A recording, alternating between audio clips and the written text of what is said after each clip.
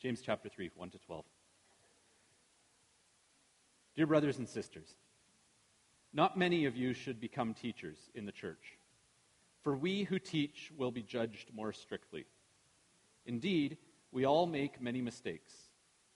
For if we could control our tongues, we would be perfect and could also control ourselves in every other way. We can make a large horse go wherever we want by means of a small bit in its mouth.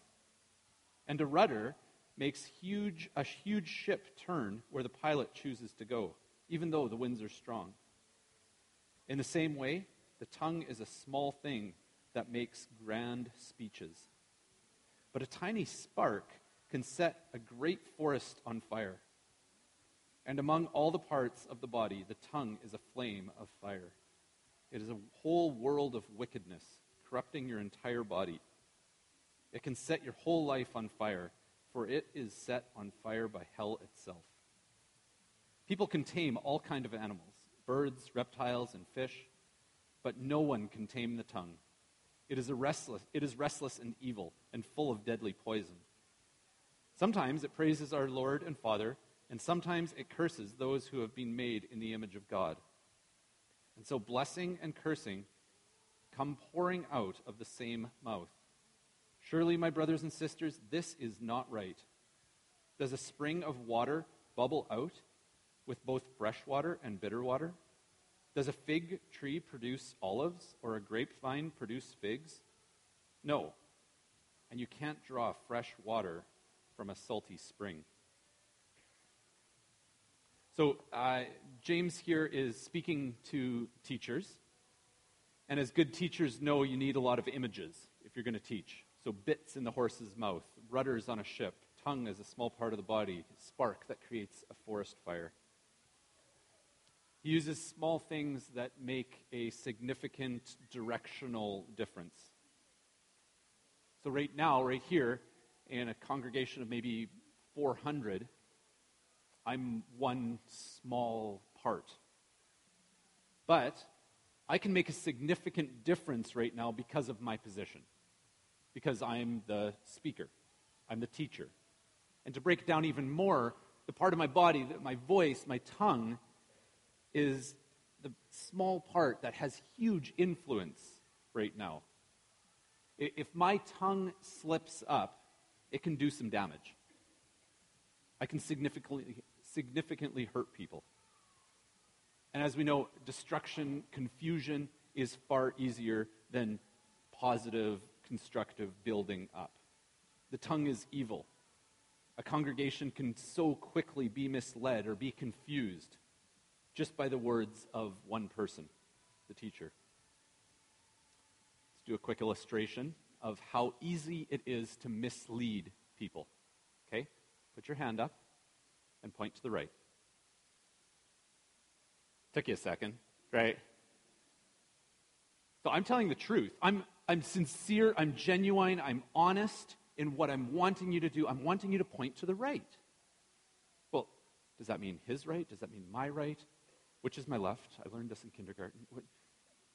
And very quickly, a well-intending teacher, by not being clear, can cause confusion. If we all moved, it would be, okay, which way are we going? And quickly we can end up going the wrong direction, causing confusion.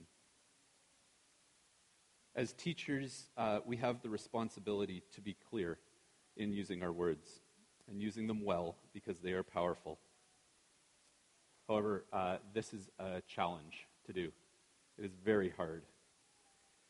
In our day, written communication becomes more reliable, and yet we still end up making mistakes in how we speak and how we communicate with others, and it causes confusion and it causes hurt. I'll keep it fun. I'm not even talking yet about the intentional evils of the tongue. I'll keep it fun. This is why Spencer was saying the junior high, senior high. He's the senior high pastor. However, last week, if you looked in the bulletin and you read about our junior high ministry, here is the description of our junior high worship night last week. We'll start the night with gym games before heading into a time of extended sinning and learning together.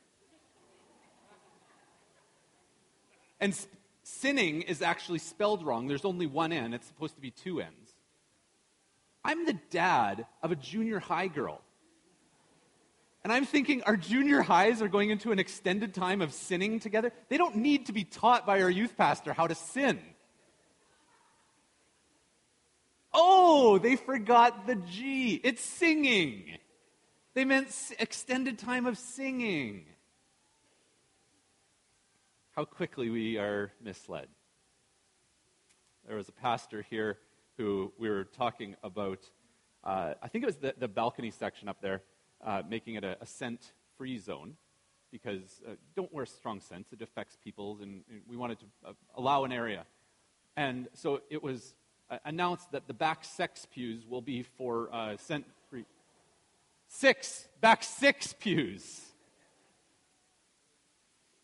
Causes some misunderstanding, especially when you have the maturity of a, grade 6 boy. But pretty quickly, people can be like, those are just innocent, right? Those are the simple ones, those are the easy ones. But the slip of a tongue can end up doing some damage when you just you mean something and it goes somewhere else and you mislead people. As leaders, those who are in positions of authority, we can quickly mislead people, intentional or not. This is what was happening in the context that James was writing to. The church was relatively new. People were figuring out doctrine and theology and ways to live. They were in an oral culture. They were a speaking culture. Very few of them knew how to read. Those who were able to read James's letter to the congregation were the people that had the education to actually read. Small part of their overall culture. They were the teachers. They were the ones to open their mouths. And I believe that James was trying to be really clear. This is why he's really practical. This is what you need to do. There can be no confusion in the congregation. This is how to speak. This is how to live out your faith. This is what it is. In that context, people were actually vying for positions of teacher. It was an esteemed role in Roman culture and in much of that world to be the teacher. And in a new system of beliefs, they were just coming out of Judaism. Christ had just ascended into heaven. They were trying to figure out their faith and life and how they were going to function. And people were vying for positions of authority and leadership relatively quickly. And I think that is why James is saying, don't be in a rush here. As I said, if you keep reading past this section, I think it makes a lot of sense as to why James introduces this section, not just on the tongue, but even broader in the book of James, by talking about don't rush into being a teacher. He ends up talking about godly wisdom, submitting humbly to God, not slandering, not boasting about the future, and the list goes on. Teaching people how to use their influence in the life of the church. For me, I like the Message paraphrase of this first verse in James. It says this: "Don't be in any rush to become a teacher, my friends. Teaching is highly responsible work. Teachers are held to the strictest of standards, and none of us is perfectly qualified. We get it wrong nearly every time we open our mouths." It feels that way. This congregation has been extremely gracious with me as I mess up my words all the time. And yet, we need teachers in the life of our church. If you're a young person that has teaching gifts, we need that used. We need that drawn out. We need people to go to Bible school and learn and bring it back and teach the scriptures. Yeah, it's a challenge. It's hard. I think we've shifted the pendulum too far. We've taken this too literally into a place of, I shouldn't be a teacher. I couldn't be a teacher. No, there's just a few key people that could. When we have a vast majority of people that have been through so many different classes and lessons and learning and can teach in the life of the church. We all have influence. Maybe you're not even a teacher, but you do have influence. You do have people that you are teaching. So business leaders, how do you talk to your employees? Do you praise God? Do you encourage and build them up? What about in the context of your family? How do you speak to your family? How do you speak to your friends? How do you speak to your neighbors or your roommates? What about written? What about social media? Does that count? Can a small little tweet set a whole forest fire ablaze? Does your social media presence give glory to God, or does it curse people? If you're wondering about that, think back to the election. What did you say about our leaders? Was it positive? Was it blessing? Was it encouragement? Pretty quickly we can see that no one can tame the tongue. It is a restless evil full of deadly poison, and that a salt spring cannot produce fresh water. James was the younger brother of Jesus, and so he was heavily influenced by Jesus' teaching. And Jesus was teaching to the Pharisees and all the leaders of the day in a legalistic environment. Judaism was so concerned about external cleanliness, not touching an unclean person or an unclean animal. And Jesus comes along and he says it's about the inside stuff that he's concerned about. He says in Mark 7:15-21, nothing on the outside a person can defile them by going into them. Rather, it's what comes out of a person that defiles them. For it is from within, out of a person's heart, that evil thoughts come. Sexual immorality, theft, murder, adultery, greed, malice, deceit, lewdness, envy, slander, arrogance, and folly. All these evils come from inside a person and defile a person.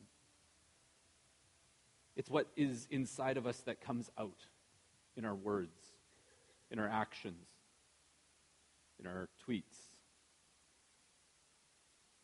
Out of the same mouth comes praising and cursing. This should not be. So I believe that the way that the NIV and the NLT have broken this up shouldn't have a break at the end of verse 12. If you look in your Bibles, there will be an introduction to a new part in verse 13. I don't think that break should be there. I think it should continue on, because the next verse after this part says this, verse 13, who is wise and understanding among you? Let them show it by their good life, by deeds done in the humility that comes from wisdom. And right away we have the answer to taming the tongue. It's in your actions. Live a godly life. Let people see your life, not just hear what words you end up using. We're right back to love God, love your neighbor, live out your faith.